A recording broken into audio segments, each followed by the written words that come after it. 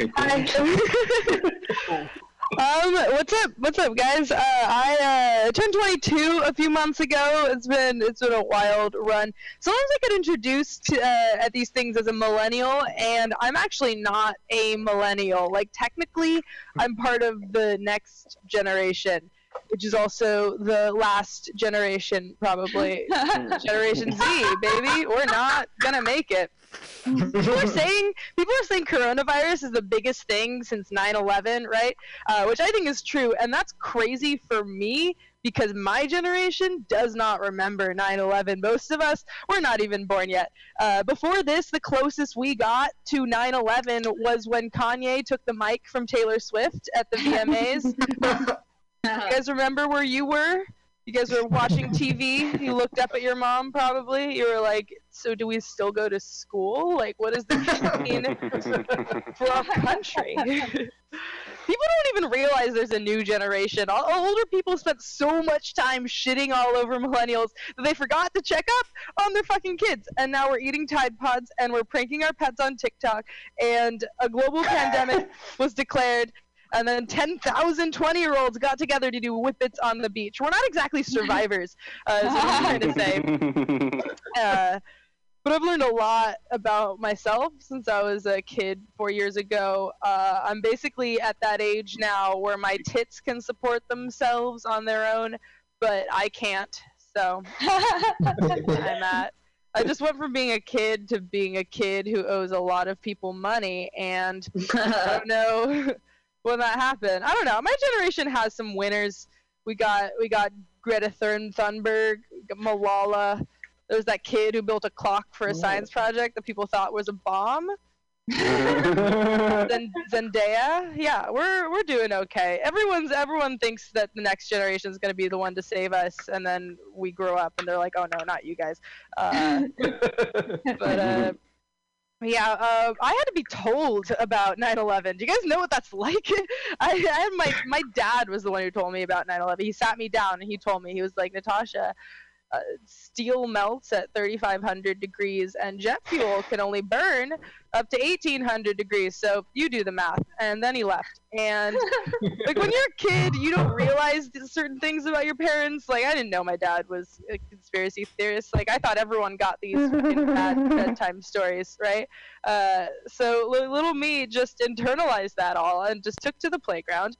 And because kids love conspiracy theories, like because we all knew that kid on the playground who was going around like, you know, I heard Santa Claus isn't real. It's just your parents. And I'd be behind him like, you think that's crazy? That drinking fountain is making us gay. What are you? Your priorities straight. Let's see. My dad's white, obviously. I don't know if you figured that out, but and my mom is Vietnamese. She grew up in Vietnam. She's from there, and sometimes I have a hard time relating to her as an immigrant mother. She tries though. April Fool's is coming up, which means now I get to look forward to the yearly prank she plays on me, where she calls me and tells me that my dog is dead. That is sense of humor of someone with a childhood ravaged by war. And I don't have the heart to tell her that's not a good joke. She is but Asian moms are always disappointed in their kids. It's a tale as old as time. But with me, at least she has something to blame, right? Like, I'm diluted. Of course, I sucked at the piano. But I know she loves me because, like, but sometimes I catch her looking at me the same way that she looks at a bowl of instant pho. You know, she's like, this isn't authentic. You can just send that back. I think that's my 4 minutes. So thank you for the time. We're doing 5. Ooh. Oh, we're doing 5. Oh, I get one more. Oh, yeah. Okay. Let's see. I have a boyfriend. He's great. Met him on Tinder. Did it. I set my Tinder distance preferences to 1 mile because I shop local, and I got my Tinder boyfriend. And finding a boyfriend on Tinder is a lot like winning $8 on a lottery scratch-off ticket, right? Because it's like, it's technically a win, but look around, you're in a gas station parking lot. It's, But that's the best part about having a Tinder boyfriend is the low expectations. Like, I got him off of Tinder. Anything he does is impressive. Like, he was in my phone one day, and then now he's here, and he's buying me steak, and it's great. It doesn't take much. Like, I'm just happy he didn't murder me and make my skin into a T-shirt or something. And he's just happy I'm not fat. It's great. I lived up to my picture. And I haven't robbed him yet. He could take a shit on my rug tomorrow, and I'd still be like, that's pretty good for a rescue, yeah? All right, that's my time. Now that's 5 minutes. Thank you. Okay. I'm really glad you brought up millennials during this time, because like one thing I'm thinking about is like this whole coronavirus situation brings us a lot closer to other people around the world. But it also brings you closer to, like, people in movies, right? So, like, you realize, like, you know, for every one Will Smith trying to save the world from viruses, there are also about there might be a million other, like, millennials just making TikToks. Yeah. Right? Like, while Godzilla's burning the planet, they're, like, spring breakers. You're like, okay, dude, I understand it's dangerous, but, like, you know, I paid a lot of money for this trip, man.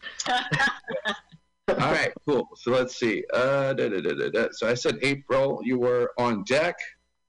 No, April, you were on deck before, so you're on now. Rob, you're on deck. Are you? Okay, good, fantastic. So give it up for April Hirschman now. Hey, everybody. Woo! Just want to say that I am the recent author of this self-help book, Best Breakup Ever. If anyone is going through a pandemic and a breakup, my God, let me help you. If this book is on Amazon. I would also like to point out that I am in a legit comedy club. I'm not in my home. Do you guys see that there's a brick wall there? I wanted to give you a little context. Whoa, that wasn't my closet. Okay. So anyone feel like it's a really bad time to be a slut? Thank Ask him for a friend. I've also been turned down like a lot for phone sex lately.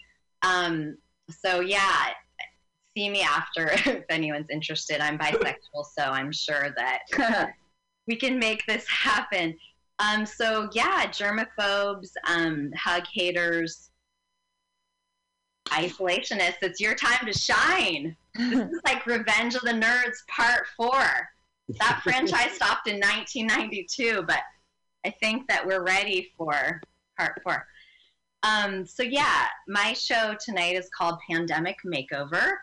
My hair went from gold to silver because I can't get it done, and my house is like Sleeping with the Enemy clean. Most of you are too young to get that reference, but I could take you on like a Blair Witch style shaky cam view around my house. Oh, I mean this comedy studio I'm in. But I won't. I'm going to spare you from that. But like I've even vacuumed, which is usually a yearly event. It was mostly glitter, so. What else? Yeah. I have a lot of time in my hands, but I keep washing it off. Okay, keeping it highbrow. Definitely seeing some people on this that I want to have phone sex with. April, focus. This is not a dating event. What else? So yeah, I spend most of my days just like picking up the vapes for my dad at the dispensary and delivering them to him, and you know, I put the bag down and I'm, 6 feet away. Between that and yoga, masturbating, grocery shopping, the day is gone already. So this is major socializing for me. Thank you, Jason, everyone, Pam, I love you all. Not in a kind of a creepy way, actually.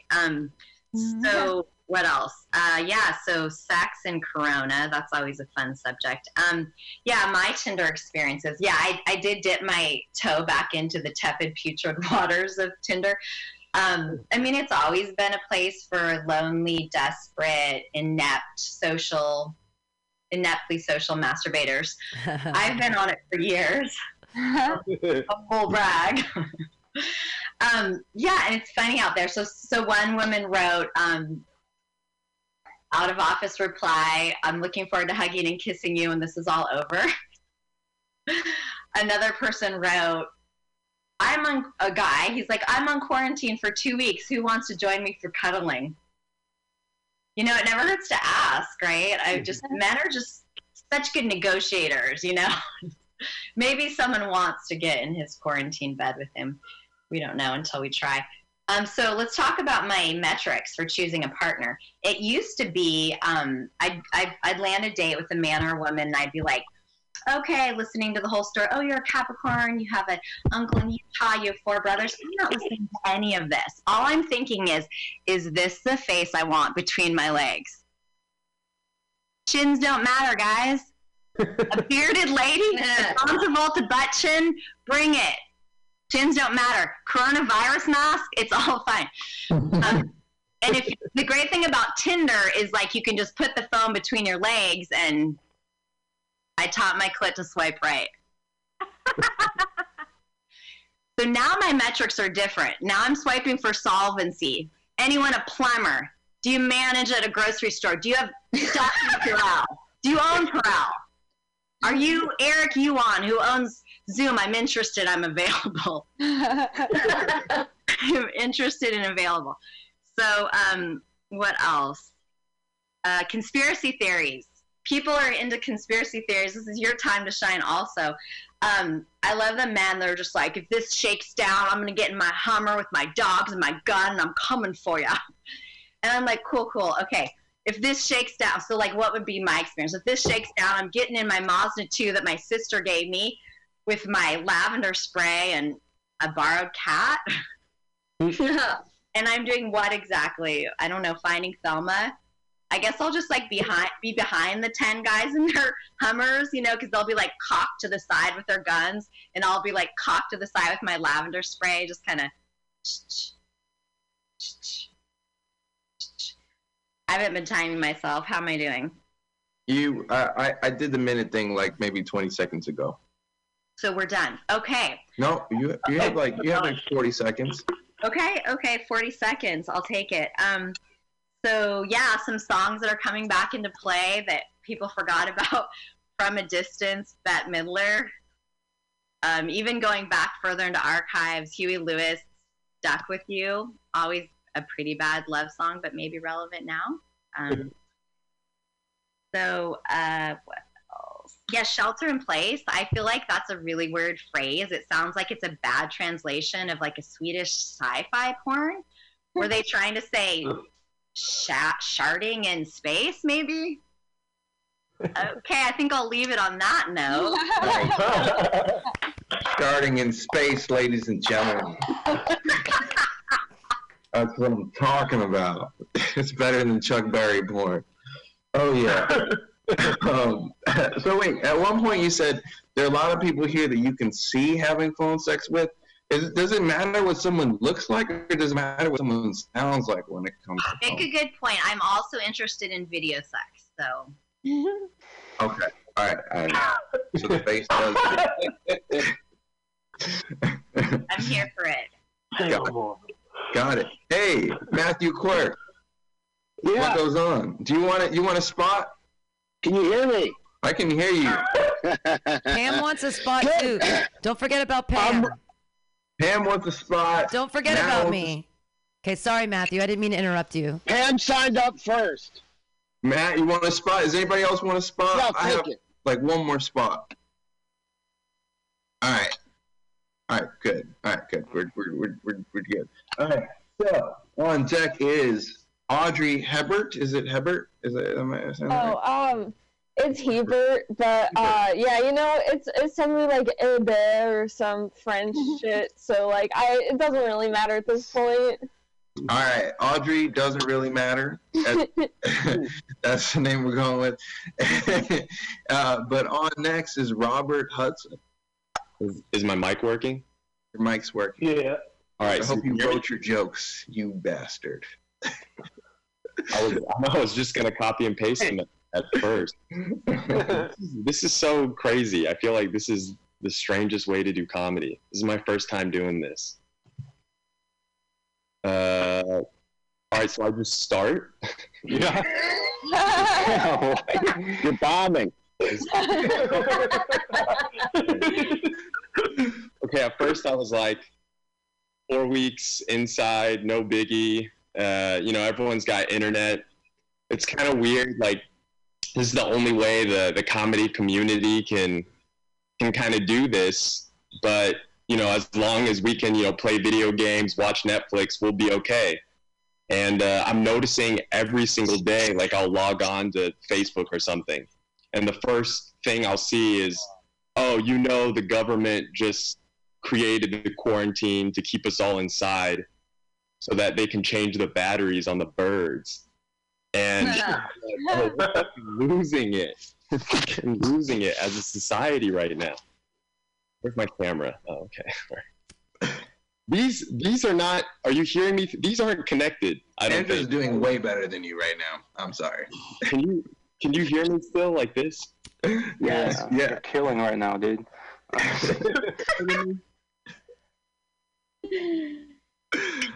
Fucking no one. All right, I feel like this is good though. I'm glad Jason did something like this because I feel like Zoom open mics actually translate, because you just need to say your jokes, you know, whatever you want to practice. You're not really expecting you know, laughs, because I feel like a lot of people like Jordan that are running Zoom comedy shows, it's difficult to try to gauge how well your joke is at a show, because you can't just hear an entire audience laugh. You know, like if everyone in here, I've seen it already happen a couple times, laughs at someone's joke, it's not just like 15 laughs simultaneously. It's just a half a second of everyone's laugh, like taking over everyone's spot in the active speaker channel at once. And then you can't even see the people because they're just like flickering like one after another. All right, that's my Zoom material. Actually, no, I got one more. So I feel like Zoom meetings, even for work, it's kind of like, this is how people, you know, judge you now, just what's in the background. Like I can see some people that I don't recognize and I'm like, oh man, they got cool shit in their background and I got nothing. And then so you'll be on a meeting with people, and then like a week later they'll have like some new cool thing behind them. So it's like they have money, they'll be like, oh, what's up guys? Yeah, how are those reports doing? And they're like, oh, this Nintendo Switch? Yeah, I play Animal Crossing on this. And every week like someone like adds new shit to their background to show how cool they are in Zoom. And then you look at like Matthew's setup, you're like, oh man, all right. At least I'm in a building. I'm in a building. But actually, that is, man. How do you get that set? That is like the cleanest car like Zoom setup I've ever seen in my life. It's better than most people's apartments. Don't steal my material. Okay, fair enough. At Costco, I think it's funny because when you're going shopping, I think at any grocery store, they have to limit the number of people inside the facility. So they have you go in as groups, but when you're waiting outside in line, they have tape like from the doorway where they put a strip of tape down, and then 6 feet later, they'll put another strip, and they just like keep putting tape down every 6 feet. Wait there for like 15, 20 minutes. At the front's like, right, everyone go in, and you just see the line condense to where everyone is clearly like just a foot apart from each other as you walk in to Costco to get whatever you want to get. So it's like, what's the point of that? Yeah. Oh, and then it's also funny because then when you're inside, like, yeah, you like stay condensed, but then when everyone's shopping, they look at once you're in an aisle, someone has to get behind you or past you to look at something that's on the other side of you, or maybe you're getting like an item like near someone else's item. So people just stand and look at each other, and you're kind of like, okay, like we're recognizing that we don't want to be next to each other, but as long as we recognize, we'll be okay. But it's like 6 feet, that's a long distance. Like I'm 6 feet tall, well, I'm over 6 feet tall, but I'm at least 6 feet tall. So it's like, if I can touch you, then and we can see each other's facial expressions, we're probably too close. So I don't really think, you know, it's really going to save anyone from spreading the disease. Jason, did you do the fork thing already? Did both of them. Okay, all right. I'm done, man. I'm done. All right, give it up for Rob. I've been super mean to him all day, but he doesn't deserve that. He's a good guy, and he's given me bags in the past. Yes, Jason Cruz, you can get a spot. That's the last spot I'm giving out. Let's see. On deck is Pam Benjamin. But on right now is Audrey Abers. Yeah. Yeah. Okay. Yeah, hey guys, I'm back from college. I'm in my parents' house, in my childhood bedroom. I gotta say, pretty good venue. They got all the good stuff here. Have this flower that's been dead for 8 months.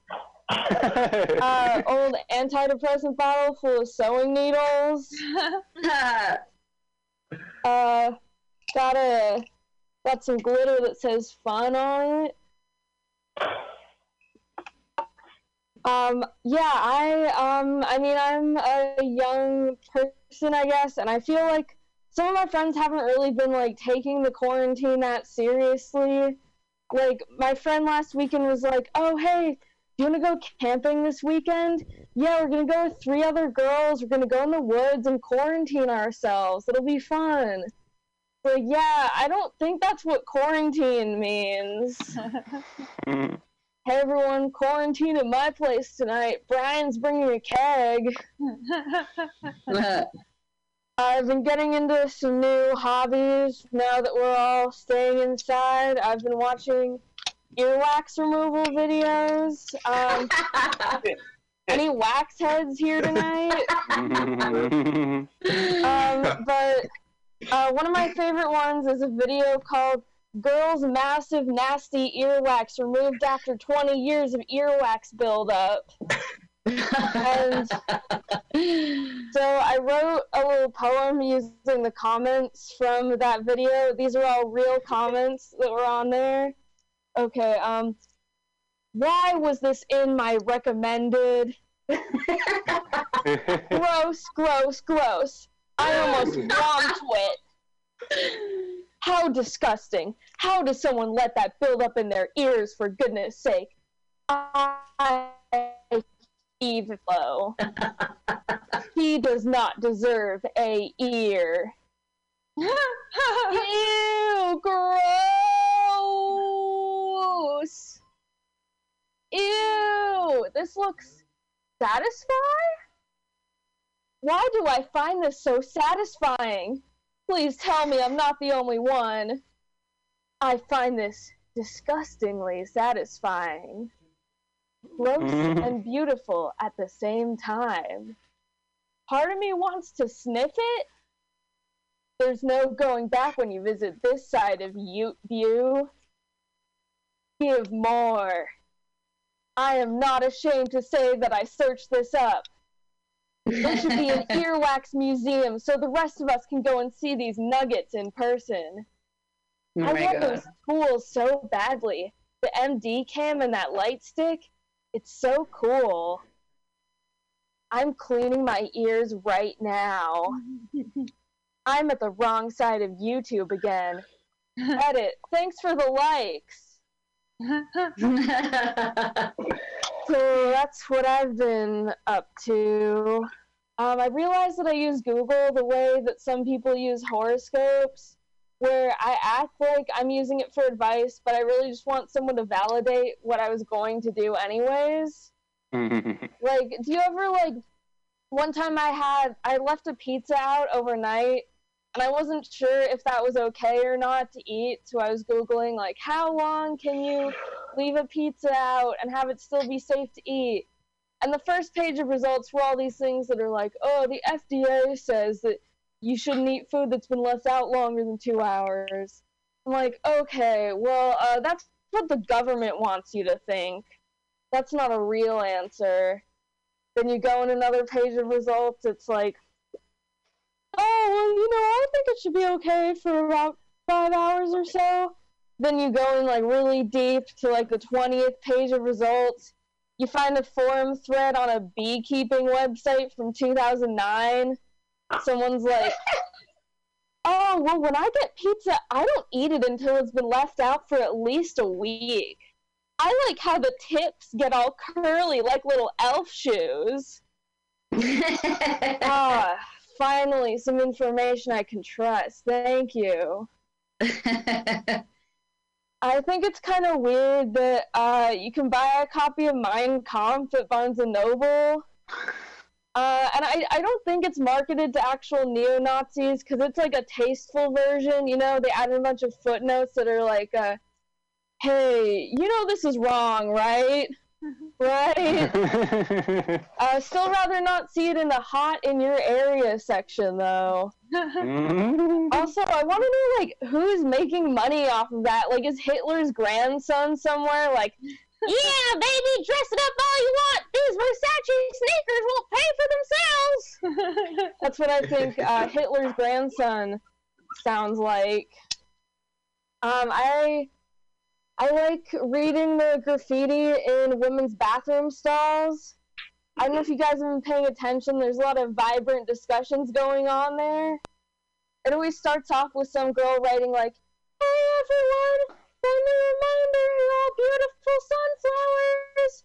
Remember to drink plenty of water so you can grow up tall and strong. And then someone else is like, aw, this is so cute. I love when girls compliment each other.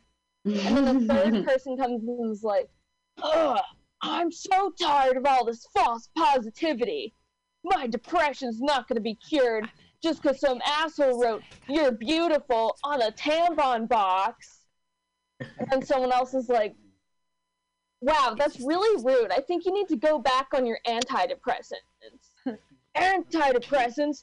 Sounds like someone's a tool of big pharma. And then it just keeps going on like that until the last thing someone writes is like, hell is real. So basically the YouTube comment section of real life. Man, miss going into public bathrooms and reading all the good stuff people are coming up with. It's gonna be the first thing I do when I get out of quarantine. Was that 5 minutes? Yeah. Oh, okay, cool. That was great. That was great. Now that you say these conversations are happening in graffiti in women's bathrooms, I almost feel like I want to get a job as a janitor, right? And just like when no one's around, just go in there and just inform all the conversations. I want to start every conversation.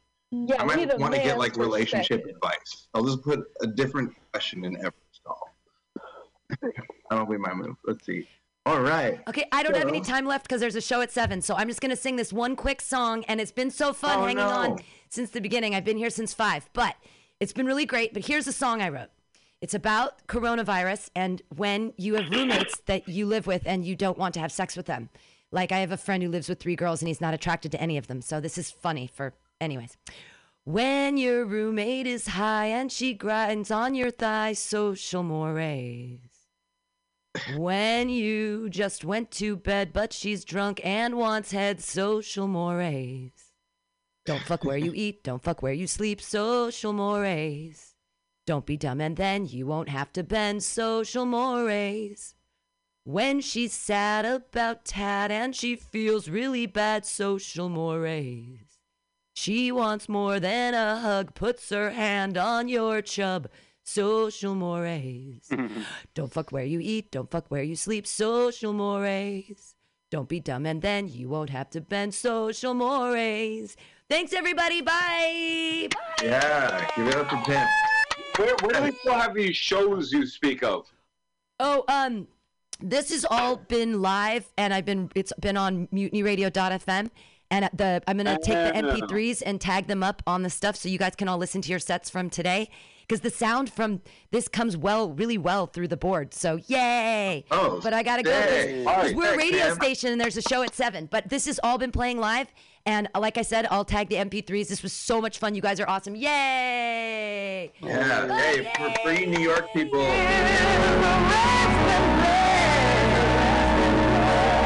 People sitting just for fun. They will never see the sun, but they can never show their faces. There ain't no room for the hopeless sinner who'll take more than he.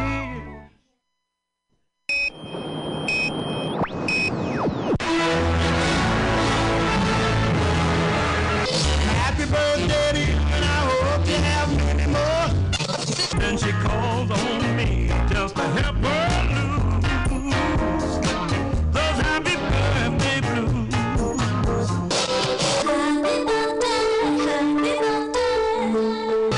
It's your birthday. We gon' party like it's your birthday.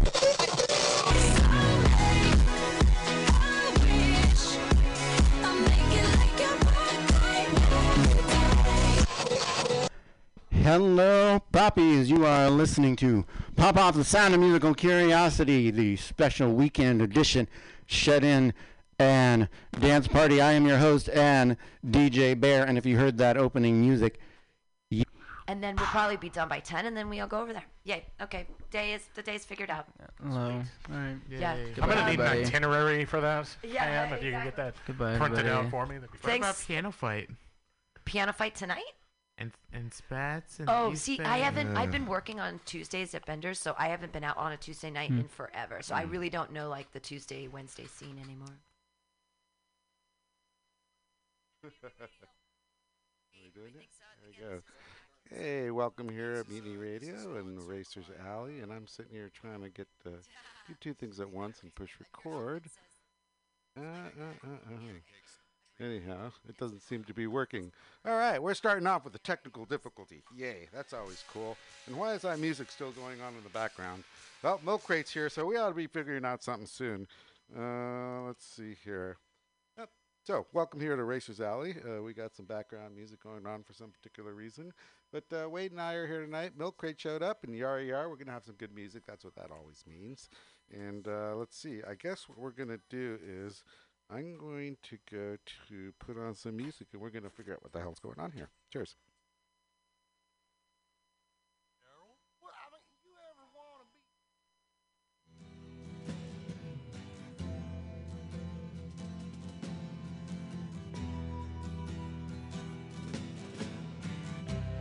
Ground control to Major Tom. Ground control to Major Tom. Take your protein pills and put your helmet on. Ground control to Major Tom. 7, 6. Commencing countdown, engines on. 3, 2. Check ignition and may God's love be with you.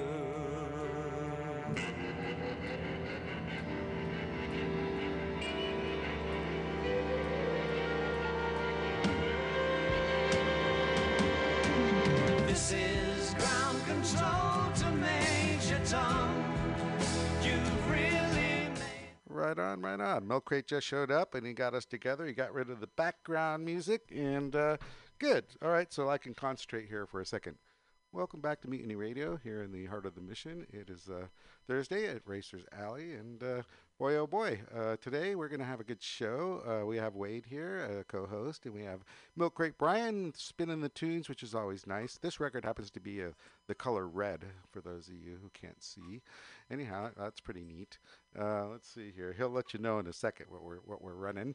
Let's see. We're going to have a couple of people call in. Hopefully, we'll hear from August Weber talking about the Fun Track Days, DAYZ, Fun Track Days, and he's going to let us know what's going on, hopefully, with the season and, how they're actually getting along with keeping separated, but everyone having a good time out in the track. And I've seen lately that there's a few track days out there. So not only Fun Track Days, but other folks as well. So at least some folks are having fun getting out there and, having a good time and getting some fresh air. So hopefully we'll hear from August in a little bit. We have Pedro Valdez, sorry. Anyhow, he'll be calling in regarding the races over in Baja and letting us know what's happening with the San Pedro Martir and also the Baja International Tourist Cup and neat stuff in between. I know he mentioned that we have a lot of good entries in and from here and everywhere, and it sounds like it's going to be an exciting time. Right, Wade? Yeah. That's right. Yeah, it sounds like it's going to be a whole lot of fun, so we hope to hear from him as well. And let's see, we're going to have Hawk Mazada call in. He's an old school racer from what I hear. My brain doesn't work as well, but anyways, he's going to call in and let us know what's happening with this program. Let's see, basically, he's working with children and MX, learning them how to, race dirt bikes. So it'll be very exciting to hear what's going on in that neck of the woods, and we'll go from there. So anyhow, let me get my shit together and have Milk Crate play oh boy, he has 2 Red albums out now. How exciting. What you got going, Milk Crate? We're going to start out with the Modern Lovers, Roadrunner. Here we go. Right on. Roadrunner. 1, 2, 3, 4, 5, 6. Roadrunner. Going faster miles an hour. Gonna drive fast and stop and shop. With the radio on. I'm in love with Massachusetts. And the neon when it's cold outside. And the highway when it's late at night. Got the radio on. I'm like a roadrunner.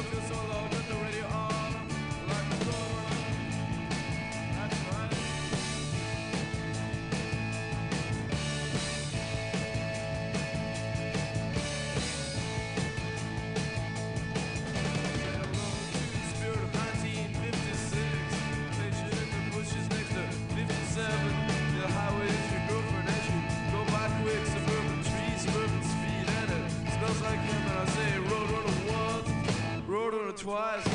I'm in love with rock and roll, and I'll be out all night, roadrunner. That's right.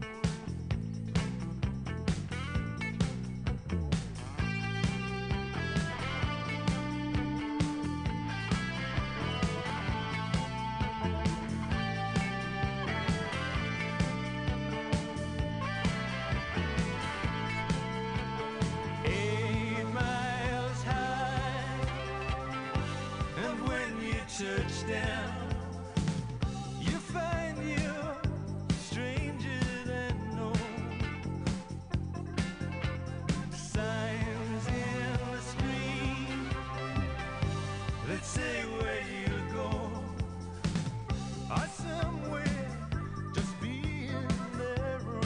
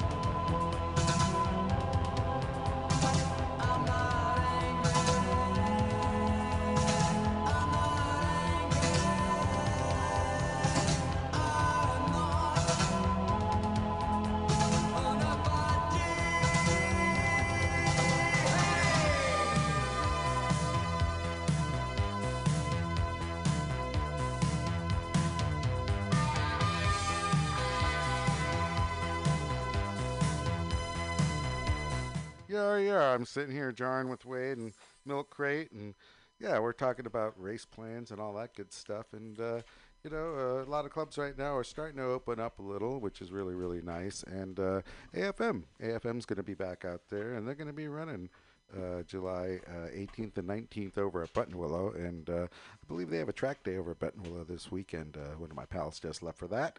They're also going to be running in August 8th and 9th, either at Buttonwillow or Sonoma. I'm not quite clear on how they wrote that down.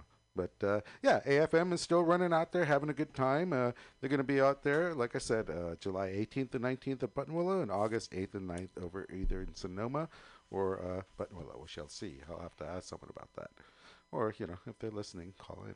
But anyhow, yeah. So that being said, like I mentioned earlier, we hope to have August call in from Fun Track Days, DAYZ, letting us know what's going to be going on next.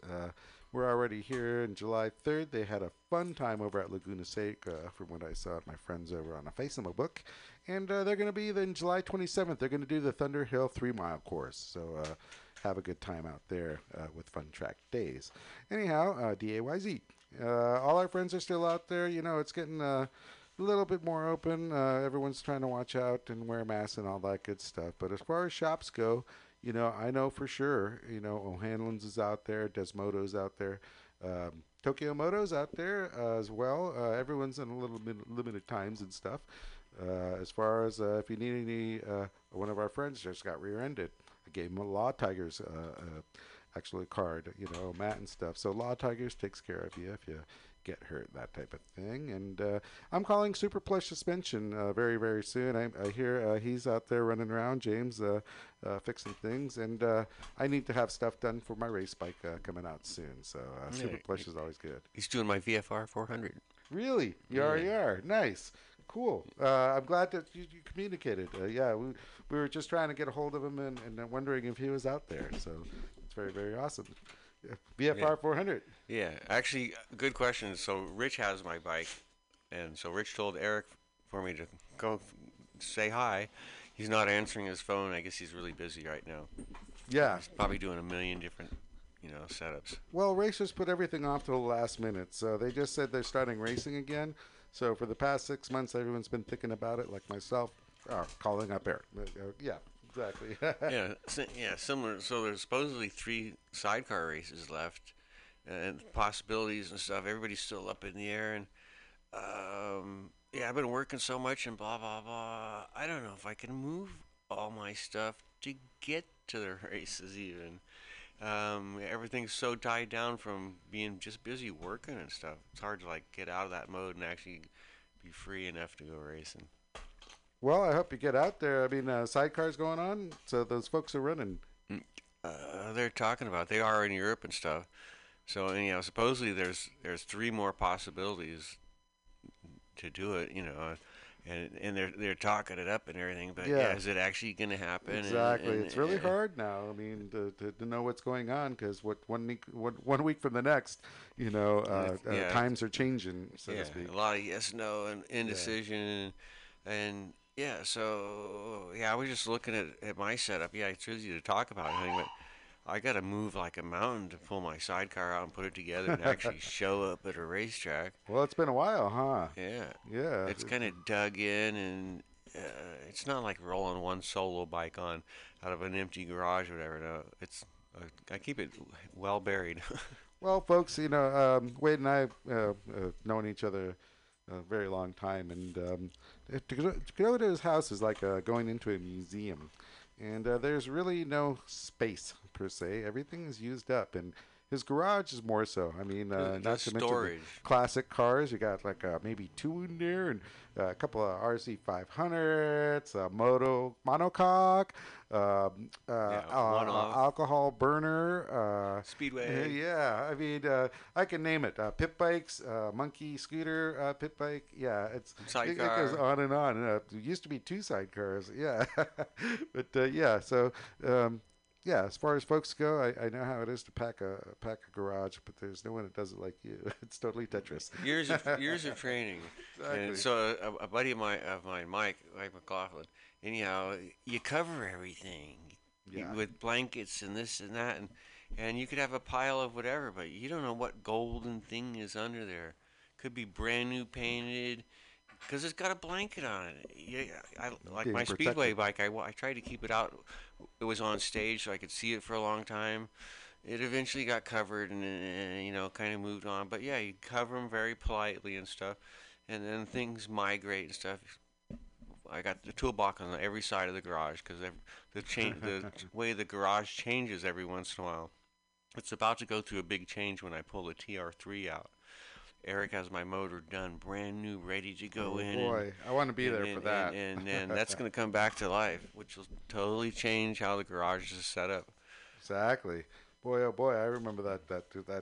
We had fun on that, and last time we picked up a couple of stands, and yeah, TR3, you got to look it up, and it's on Wade's Facebook page. Beautiful, beautiful convertible. It's just so classic. What year is that thing? 57. 57. It's a small mouth. Everybody paints your car one color.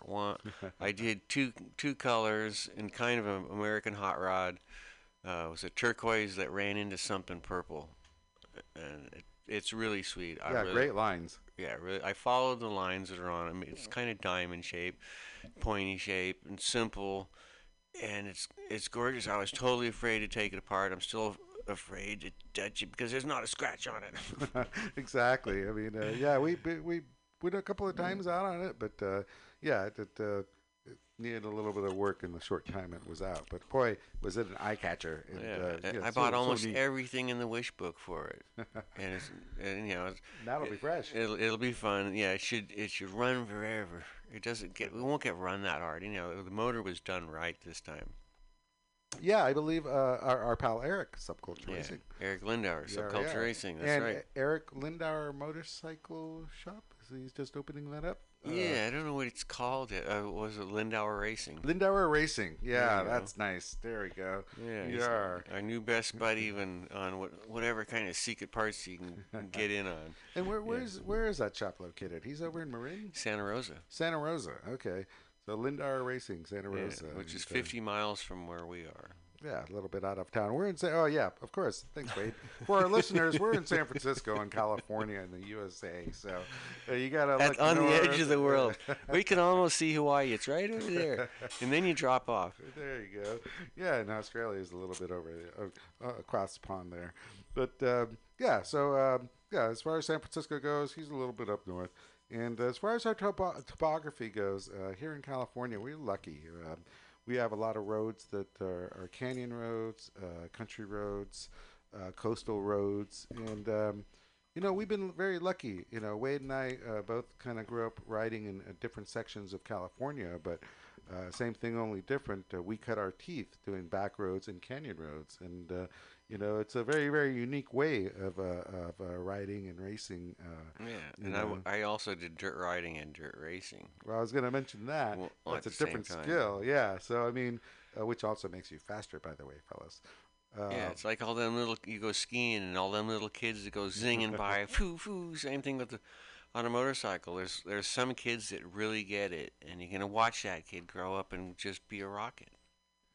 Yeah, natural talent. I mean, exactly. I mean, I grew up with a bunch of guys. We were the Hell Rats, so we all had about 8 of us, different bikes, all of different years and stuff, and we just kind of ride, and you could tell, who were going to be the faster riders in the pack and that type of thing. There was kind of a natural selection that who wanted to do what with the motorcycle and get the best out of it, that type of thing. So I think most clans usually have that type of pecking order. Something like that. I went to high school in Sonoma Valley High, instead of San Francisco or Drake's in Santa Fe like I was supposed to, and ... Anyhow, I went dirt riding, met all those guys, and it was totally different.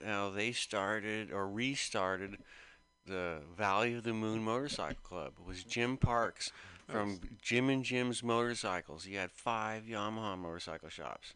Wow. And he lived in Sonoma. He was a really odd character and everything. We were all little kids, but he had 5 shops. He helped everybody and stuff, and so he actually was the one that brought back this little club, Valley of the Moon Motorcycle Club. So a bunch of adults helped us out and stuff, took us dirt riding. went to Knoxville. We went to Cow Mountain and stuff. I'm on a Suzuki 90, and blazing. And there's a bunch of us. There was actually 3 Suzukis. So and so I was kind of into racing and stuff, and everybody else was going. They put me on a Harley Sprint one time. If you can get this thing running, you can race it. I couldn't find a place that it was good for, but I found this big flat spot, and I did these monster big old slides and stuff, and they took me racing right away, right after that. And, Yeah, it came natural to you. Yeah. Yeah, it makes a huge difference. Some people have to work at it. Other folks are just going with the wave and flow, so to speak. So that's pretty cool. Yar. Anyhow, boy, so let's see here. We're going to have, I think, maybe Clay calling soon. Clay Murphy. Okay, FirstRides.org. He just texted me. So he's going to call us at 7:40. FirstRides.org is an organization that helps kids, learn motocross, I guess is the easiest way to put it. And get their first ride, get to ride a motorcycle. Yeah. Where was he when we were little kids? That's just great. Who's got a little kid? Take him over there. That's why you have an uncle back then. So anyhow, FirstRides.org, all his gear is donated. The motorcycles, all the dirt bike gear, helmets, boots, all that stuff. And we've been running, I think it's been about 6 months he's coming on the show, as I recall. But and as far as I heard, the effort from all the teachers, everything is volunteer to help these little guys, go out and run. And yeah. They've done a few classes. Clay's actually going to call in at 7:40, but I just want to mention, this is totally voluntary. Everyone actually is donating the gear. Basically, it's to have kids that would normally not be able to ride a motorcycle learn, and it comes from all classes. So it's really, really nice. Folks, kids who would not normally get a chance can go out and ride a dirt bike. Yeah, all you need is a parent to call them up and say, I want to get my kid involved. Gotcha. Oh, yeah, that part. Back in the old day, we just took the bike. Okay, so yeah, we got a call. So Clay will be calling in around 7:40, letting us know about FirstRides.org. And talking about that, Mr. Hawk Mazzata is going to be calling in around 7:20, I believe. And he's going to be talking about, again, a motocross type of school. I saw him on the Face of my book. I was interested in the class he's running, the program he's running, and I thought it'd be neat to have him on the show as well to put the word out. Racers Alley is about motorcyclists, everything motorcycling, and of course, there are next generations coming. So there are people out there who are actually spending time teaching those folks how to be fast and go racing safely and have a whole lot of fun. Right? Yeah, that's right. In all genres, dirt, pavement, everything. Yeah. You name it, and there's a few little kids out there that'll go by you like you're sitting still. Yeah, I was talking to Malcolm, my workmate, and he was showing me some stuff on the Facebook book on his phone, and I am a phone. And boy, there's a class now where these kids have these little, they're not pocket bikes. They're in between a pocket bike and a real bike. And they're out there just fully kitted, and they're having the time of their life. Tracks like Stockton, Buttonwillow, out there. That's right. And it's really, really neat. I'd like to actually, if any of your listeners out there are involved in that sport, please call in 415-550-0511, and I'll give you a free pack of popcorn or something. There you go. Lodi does it also. Lodi Motorcycle Club. Okay, yar.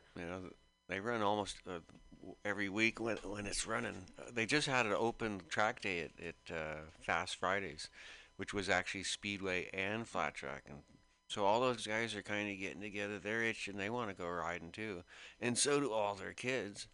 Yeah, well, get out. There's nothing like a racetrack on a nice evening afternoon, especially in the valley where it gets warm and starts to cool down. It's always warm. It's cooking. Yeah, it's cooking. I've been going out to Stockton. It's like at least 100 all the time, even at night. You want the fan, you want the windows open, it's cooking. Those guys live out there. It's okay. It's like I gotta kind of escape. You can drive back. It's 100 miles back to the fog. It's right there. It's so much cooler.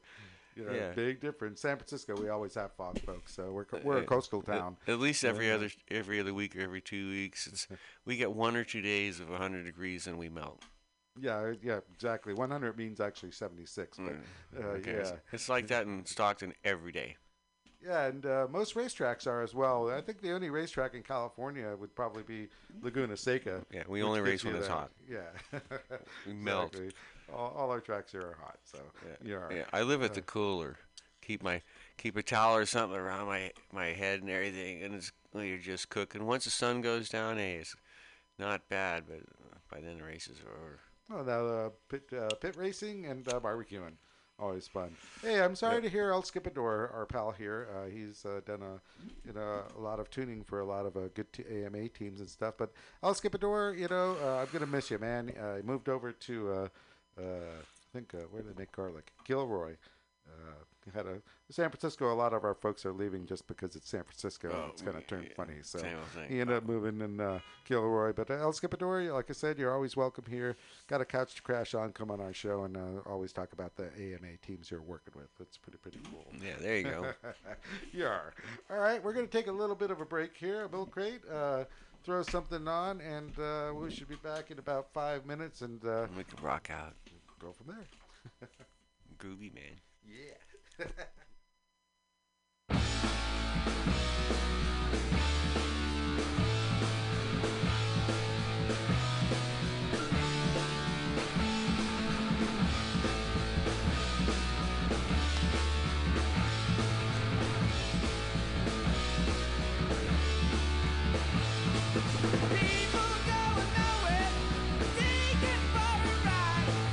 Looking for the answers, there ain't no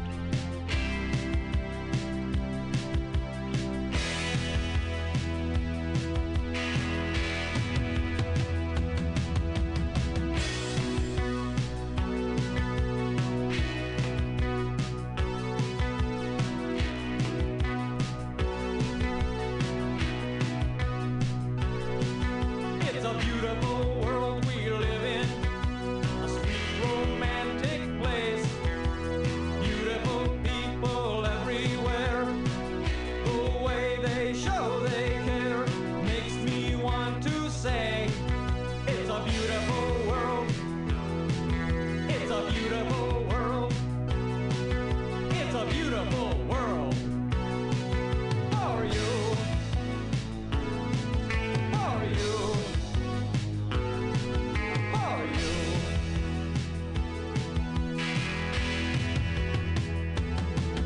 It's a wonderful time to be here. It's nice to be alive. Wonderful people everywhere. The way they comb their hair makes me want to say, it's a wonderful place.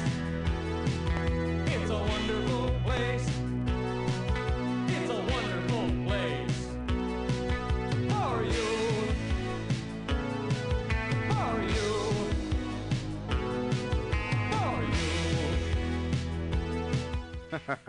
Well, actually, we can get jarring, and all of a sudden it's 20 minutes later. But anyhow, Wade, myself, and Milk Crate are here having a good time and just shooting the shit about racing and what's going on and how everything else is going. Milk Crate, how's that Ninja you're riding? It's fantastic. I love it. Yeah, it's like a Only neat bike. 8,000 miles on that thing. I see racing coming. Get on a track. Go have Yeah, some fun. I really want to talk to Fun Track Days man about that because he was trying to goad me out there on my KLR, but I think on a 250 it'd be a lot more fun.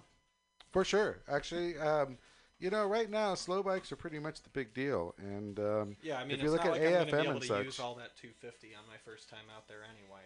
no, I generally other than say straight. the best way, pin it, close your eyes, throw it into a turn. Yeah. Yeah, so you can use the full power that way.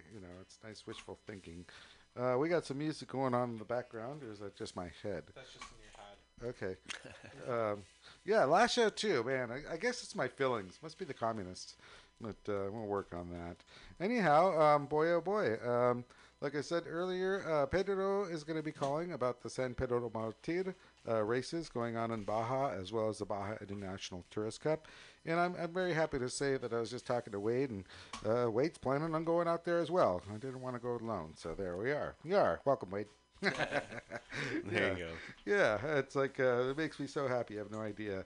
And I really like the idea of that DTR1. He, with that particular motorcycle, ended up revolutionizing, I guess, in a certain respect, the Sacramento Mile or the mile, and dirt tracking that way, which the first super bike, I would say, that would be on a single dirt track. Yeah, that I know of that is successful. How about that? Well, you dialed it in. I was there, one of the first years, and it took 4 years, but that thing is really, really nice now. Ready to rock. I mean, after everything, the exhaust.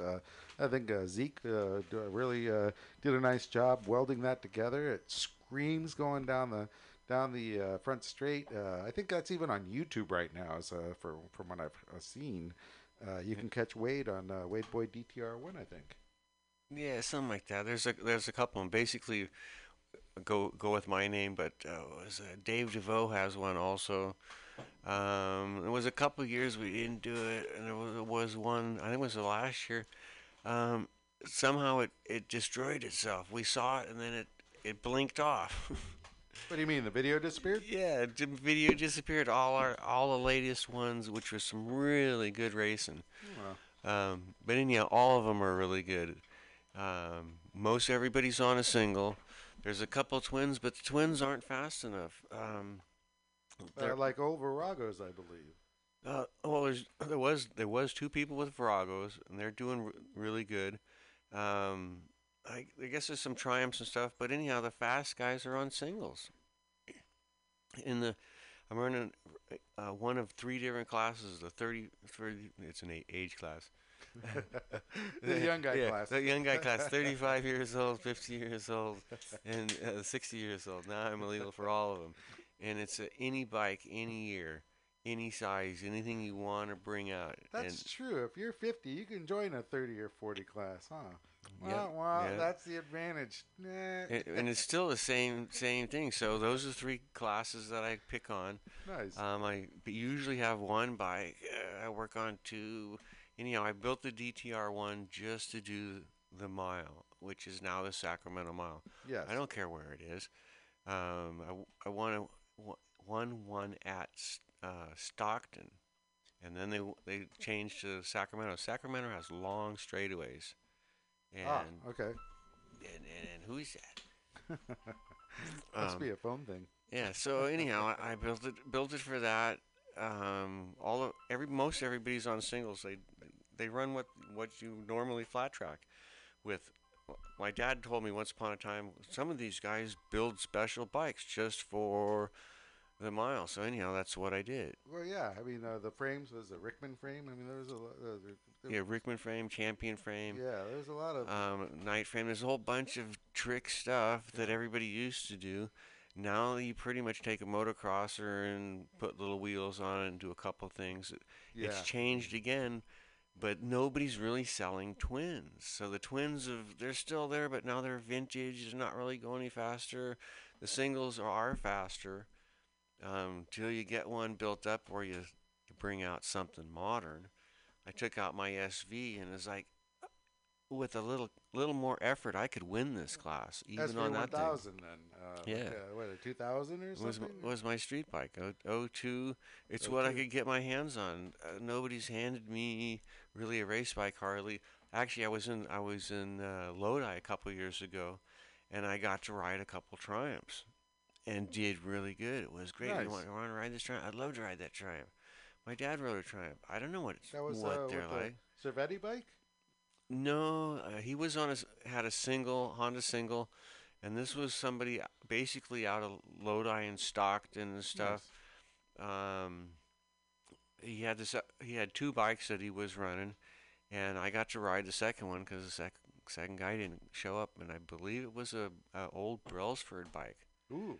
And nice. He has a killer collection. He's got this big old barn. He's got other stuff, but he's got this barn with all the cars and bikes and everything that you would want in it. You know, a dream hot rods, this, that, whatever. He collects Harleys. He's got Sal Hoffman's old Harley. Oh, that's where he went. Oh, boy. Yeah. I never got to ride one of those yet. So I had R1s grow in my neighborhood, and that's what I got a deal on. And I was told it wouldn't work, and I played with it, and I made it work. That's right. We had a little bit of an issue, and all it was, I still talk to this day to Sean about it. One washer, a little washer, created a little bit of a devil in there. And I'm hoping that's something that's with my ZX636 race bike, same thing. It keeps overheating. Something somewhere, just a little thing, but man, yeah. It's a little tiny. But yeah, that's great. And that the DTR1, folks, listeners. Wait, it's a 2000, I think 4 or 5? 2005 YZF R1. Basically, it doesn't have any of the bodywork on it. It's been totally modified. But it's basically stock. It is. It's only got 160 horsepower as a. I took all the fairings off, changed the handlebars, used Virago handlebar mounts, drilled 2 holes in the chop triple clamp, boom, boom, put on some handlebars, got new longer lines and stuff, throttle cables and stuff. If you pull the disc brakes off, which I did, there's these really sharp edges. So I had these giant washers, non-discs, is what I call it, made. So there's nothing sharp, and it's like a spool. Okay.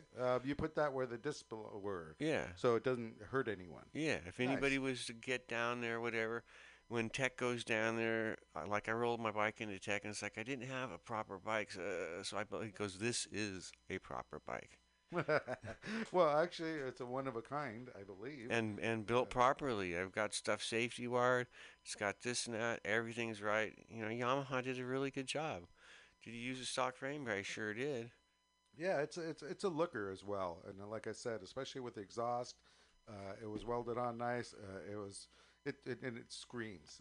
It's just made just to go fast. And you look at it, it's just a nice bulldog. And you listen to the videos and folks who have come around, because when it first came out, pissed off a couple of people. But it's a rung what you brung. Sorry, just because you were here for whatever, right? Winning for 10 years doesn't mean you. there's a new sheriff in town, and what's wrong with your brung? And they didn't like the idea of having new machinery, I believe. And yeah, they didn't know what to say. And there's one guy that's squawking, yeah, Mr. Chihuahua. He's on a totally tricked out Honda 350 single, got all kinds of old guy helpers and everything, and dude's really fast. And I found him in turn one in first place, and so I waved when I went by. If you look at a lot of Wade's videos, actually, I just can't say it's a DTR1, but it's usually on a front wheel. So yeah, that's the thing about I guess the flat track, and it allows you to just be on a wheel like half the time. Well, almost. So it didn't wheelie at first for a couple of years. I was running a higher gear, was doing this, I was doing that. It actually blew up the second year. Yeah. Because it wasn't put together right. It was put together out of 3 dead motors, and dude got yelled at and was not allowed to put in new bearings in any way, shape, or form. And then dude said, "Don't blow up my motor." Well, it lasted 18 miles. and then it made a lot of funny noises, and I had a single. And I pulled off the track. So anyhow, we rebuilt it. It's basically stock. I got a new crank, new rods, new everything, all new bearings. Ned put it together and kissed it, and it's been running great. I put 20 to 50 miles on it a year. Yeah, and it's a wonderful 20 or 50 miles a year. And just like racing, I mean, we can sit here for 2 years, but when a race comes up, the 2 years were worth it. I mean, even if it's 10 minutes. I mean, right now myself, I haven't been doing a whole lot in a long time, and I'm really, really looking forward to the San Pedro Martir because as a road racer, you really don't have a chance to road race. I was lucky when I was living with Wade in 2010. He got invited by our Argentinians, and we got to go over to Copina and race, and David Paredes, and it was just a very unique experience. I mean, I've always thought road racing happened at the Isle of Man or Ireland proper, and South America right now is starting to. I think that's a trend that I hope catches on, that a lot of the countries decide to take on because they have wonderful roads. And like I said, Argentina, Copina, that's a wonderful place. Oh, my God. And now we're going to go to Mexico and do the San Pedro Martir and the Baja International Tourist Cup that's coming up. And again, South America is Mexico, South America, it's road racing. It's on our continent. It'll be really, really easier than Wade's been to Australia and New Zealand and everywhere else. I mean, that costs a lot of money. I mean, at least we can drive partway down there, that type of thing. So really, really look forward to road racing down there, and we're getting new opportunities. Yeah, it's really, really neat. So let's take a short break, and we should probably get a phone call here soon. There we are. Milk Crate, what do you got going on? I think a red album and a black album. We've got Roxy Music next. Roxy Music, yar.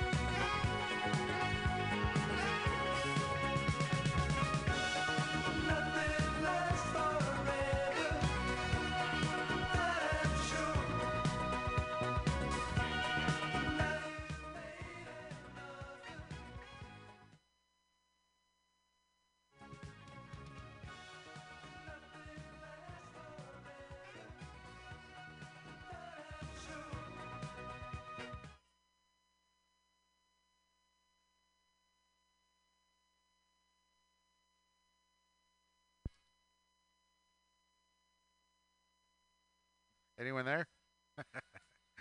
All right, we dropped our first phone call of the evening. Let's try it again. Sorry, Pedro.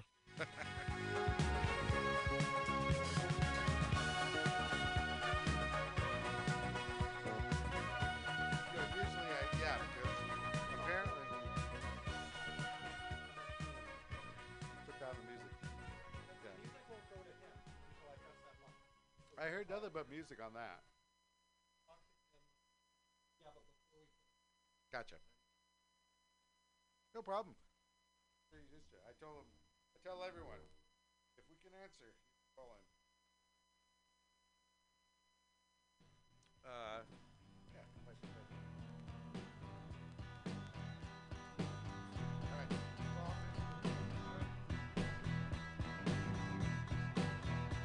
Well,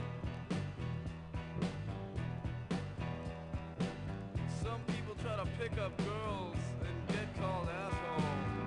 This never happened to Pablo Picasso. He could walk down your street, girls could not resist the stare, and so Pablo Picasso was never called an asshole.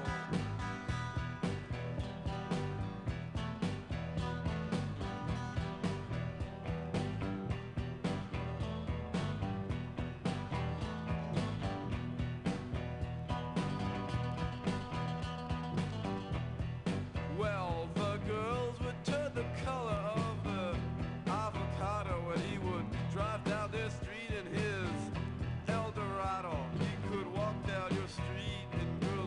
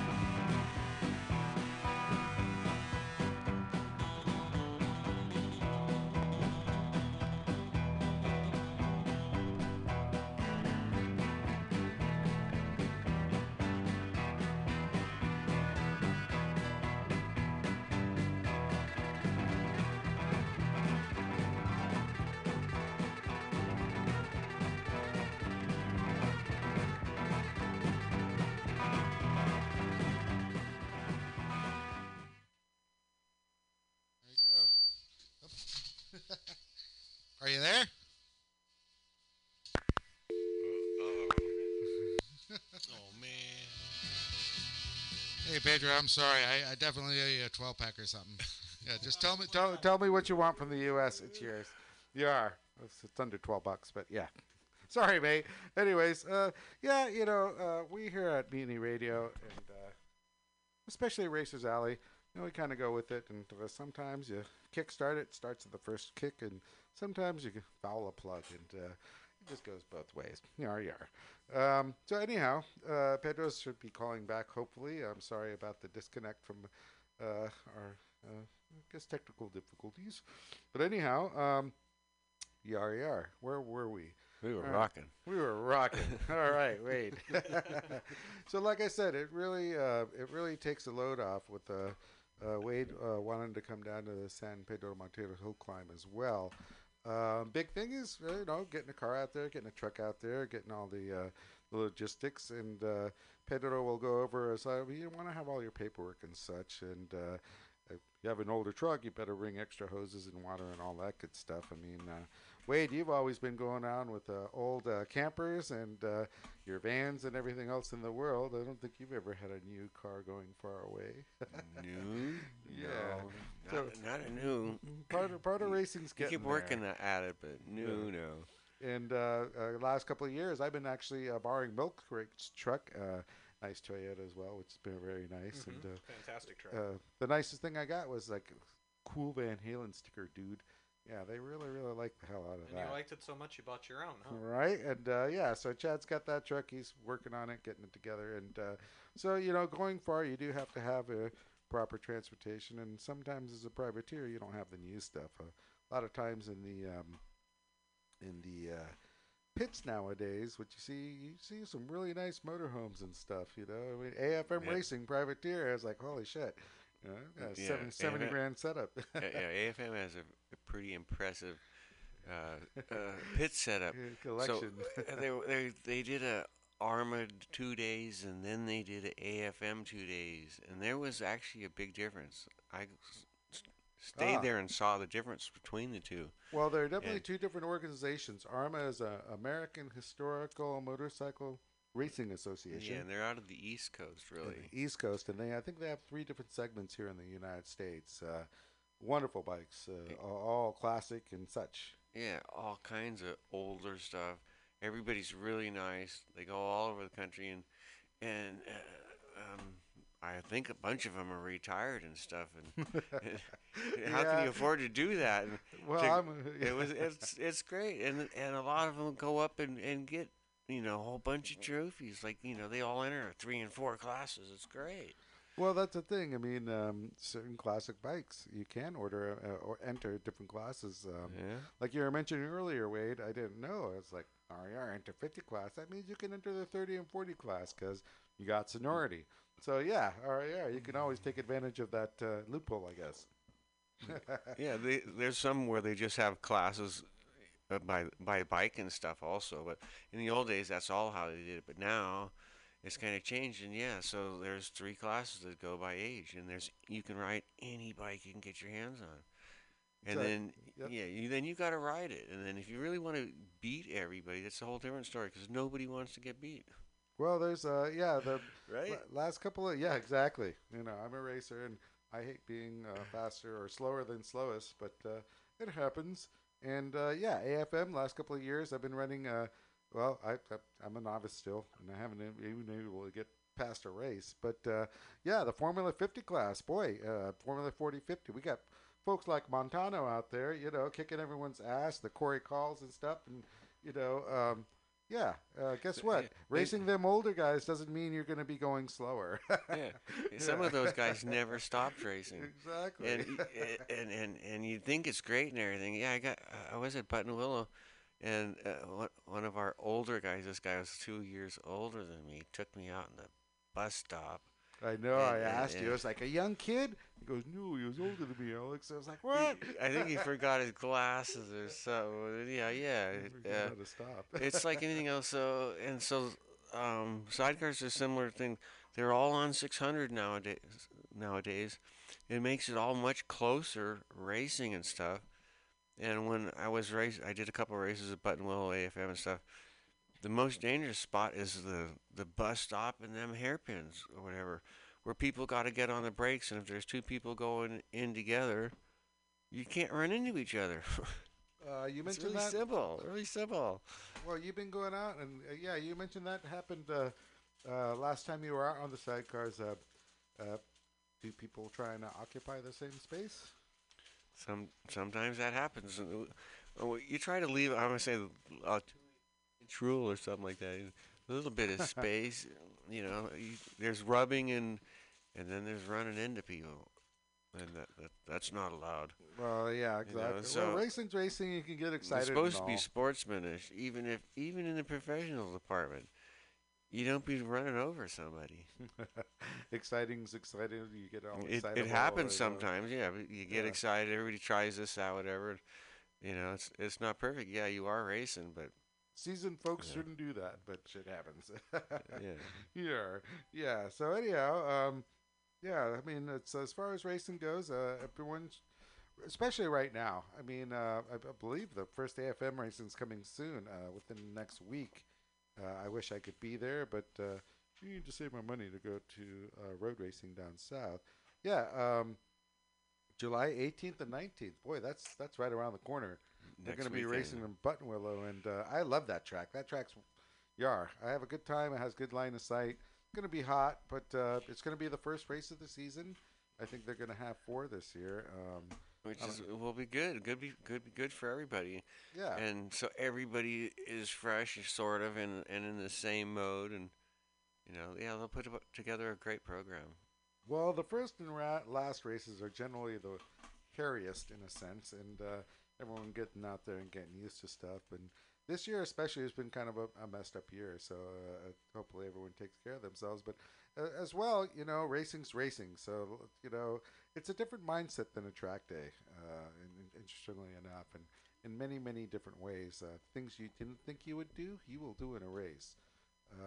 You got to keep your head down more, and generally you got to be on the gas proper. But that being said, yeah. Well, I guess the easiest way to put it is we got 4 races left. Just get through the year, use it as a practice, get to next year. I know I've been advocating for a 6-hour endurance race. What do you got with 4 races? You got a whole lot of nothing. But if you have 3 races at the end of the 4th race, you have a 6-hour endurance race, that gives you something to shoot for. There's nothing like racing for 45 minutes an hour at a time. Am I wrong? It's a great way to have laps after lap. Wade and I have been in endurance race more than a couple of times. You get off the bike, you get on the bike. You get lap after lap. I mean, a 6-hour endurance race would make up for the year that you lost, and also give you something to look forward to. 4 races. Second race, you might be dialed in. Third race, you're going fast. End of the year, you're done. So you got 4 races if you're lucky this year at the AFM. Not bitching about the AFM. I just say you just have to add Colorado to the mix. Holy moly! It's a phone call. The bat phone. Look out! Look out! It's either going to be Pedro or Hawk. See if we can work it this time. Dot. Here we go. Well, we're going to push the button here in a minute. Hello, hello? Hello, you there? Ah, holy moly, it worked. Oh, boy. I pushed the button in hard enough this time. All right. I'm sorry. That's what the deal was. I screwed up. Who are we speaking with? This is Hawk Mazada. Hey, Hawk Mazada. We accidentally hung up on Pedro earlier for the San Pedro de Martir racing down south. So at least we figured this out now. Hawk Mazada, my name's Alex Torres-Mori. We got Wade Boyd here and Milk Crate Brian. Wade and I have been around here, road racing and stuff, and have this show over here in San Francisco, California called Racers Alley at MutinyRadio, which is a studio that does comedy and other things in the heart of the Mission. And boy, we've been connecting on Facebook, and I've been impressed, with what you're doing. We have a regular here, part of our wrecking crew, called Clay Murphy, and he does an organization called FirstRides.org, which deals with teaching under kids who wouldn't normally be able to get on a bike to learn how to ride motocross. Everything's donated, all the gear and everything. And I noticed on your Facebook page, and you have a similar MX course going on. Yeah. Oh, that's awesome to hear. I didn't know of that. That's super cool to hear what he's got going on. The word's going out as far as your class. Good to hear. It's only been around since the end of last year, but wow. I'm pushing it. Yeah.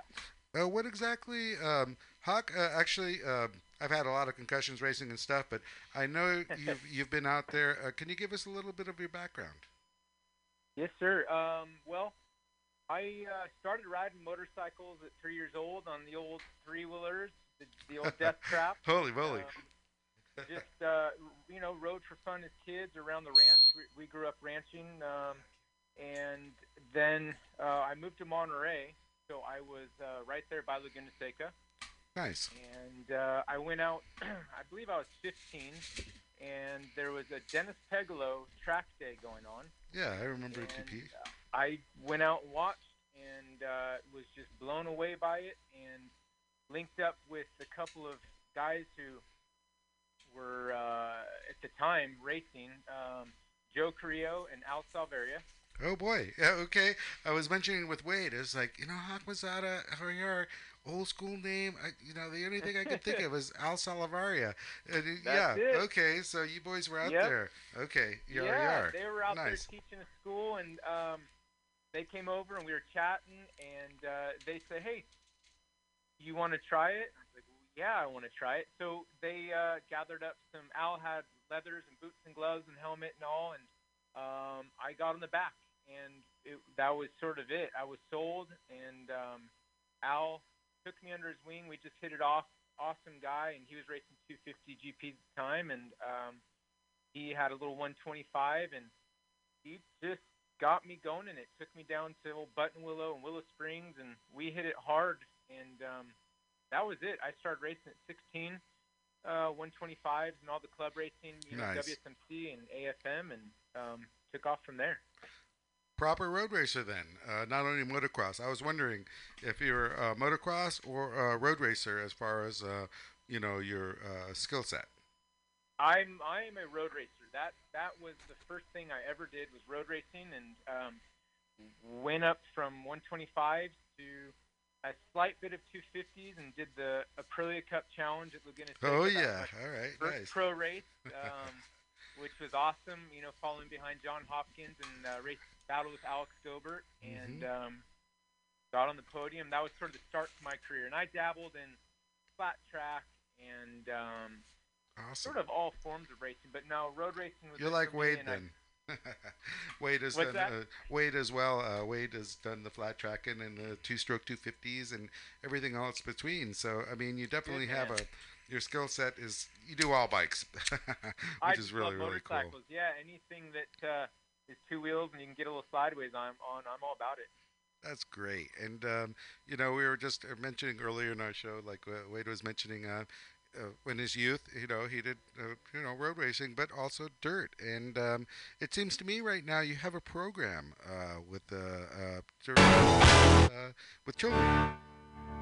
Yeah. So, I through all my years of road racing, I linked up with a lot of guys who had track days or schools, and I would say that I was taught by the best in the business. I worked with Freddie Spencer. I went to his school. Jason Pridmore took me under his wing, and I took his school and rode for him under his team and worked then at his schools. And wow. I'd say I really learned from the best. I took Rich Oliver's school. So Rich and Chucky. Oh, and Chucky Sorensen, just the best guys. Yeah, and exactly. I always thought, man, someday I would love to have a school or a camp of some sort, and it really just came together. Okay. My fiance and I were talking, and she said, you need to do it. It's what I'm passionate about, and there's nothing better than, passing on what I've learned over the years. Oh, that's great. It really came together. I've got a 7-year-old son, and he rides really well, and all the parents at school were asking, hey, how how do I get my kid into it? So I just said, well, bring him out and I'll teach him. Then it turned into, awesome. I need to start doing this. So yeah, I teach all ages from 3 years old and up, skill levels from never ridden to pros, one-on-one. But the kids are really where it's at for me. I love teaching the kids. Well, it came Cool. naturally, and it really is cool. And so that's really, you filled a space that needed to be filled, and with your skill set, I mean, it sounds great. What do you need to do to get in your class, and what I guess what programs do you have? So right now, I'm pretty word of mouth, if you will. I just, with the help of others, because I'm extremely computer illiterate, I need to learn how to work a computer. Racers, dude, racers. Oh man, we all are. So I've got some help. I've got a Facebook for Hawk Mizada Moto Camp, an Instagram. I've sort of got a website up and going. So can you mention their names out there for our folks that are listening? I think we got probably 7 people listening today, and about 25,000 others somewhere. The what? Where they're located? Where are you located? So I'm up in Cottonwood, California. That is Northern California. I'm a tiny town just south of Redding, California. Okay, Redding. So, okay. Yep, I am. So from you guys in San Fran, I'm between 2.5 to 3 hours. Okay, for our listeners in different countries, I mean, it's still Northern California, and boy, oh boy, this is very exciting. Hawk happens to be an exceptional racer for our listeners, and yeah, he's teaching our youth, which is wonderful. And Hawk, so as far as entering the program, do we have a website to get a hold of you with? Do we have a contact, that type of thing? Yep. If you go to hawkmizadaMotocamp.com. And HAWKMOZZATN? Yep, MAZZOTTA. There you go. hawkmizadaMotocamp.com, and my links to there on there, my phone number and location, and pretty much all the info, like the current camp. The kids camp is this weekend, so it'll have your information of dates and times and costs and what's sort of the curriculum, what's included. Can you explain I have that? motorcycles for rent. If you don't have a motorcycle, I have gear. So if you don't know if you never sat on a motorcycle, you can show up and I'll have you lined out riding in 4 hours. All right, Hawk, that sounds awesome. So let's go back a second here, and let's can you explain the curriculum? We're gonna put you down in the alley, send you back to South Carolina, North Carolina, Georgia, Alabama. Who I'm working with. So if I've got kids, my curriculum is potentially a little different than adults. Gotcha. But in general, my curriculum for a beginner to an intermediate, which is the majority of the students, is number 1 is safety. Number 2 is have fun. If we're safe, we have fun. And I just went through a program through USMCA. So yes, congratulations.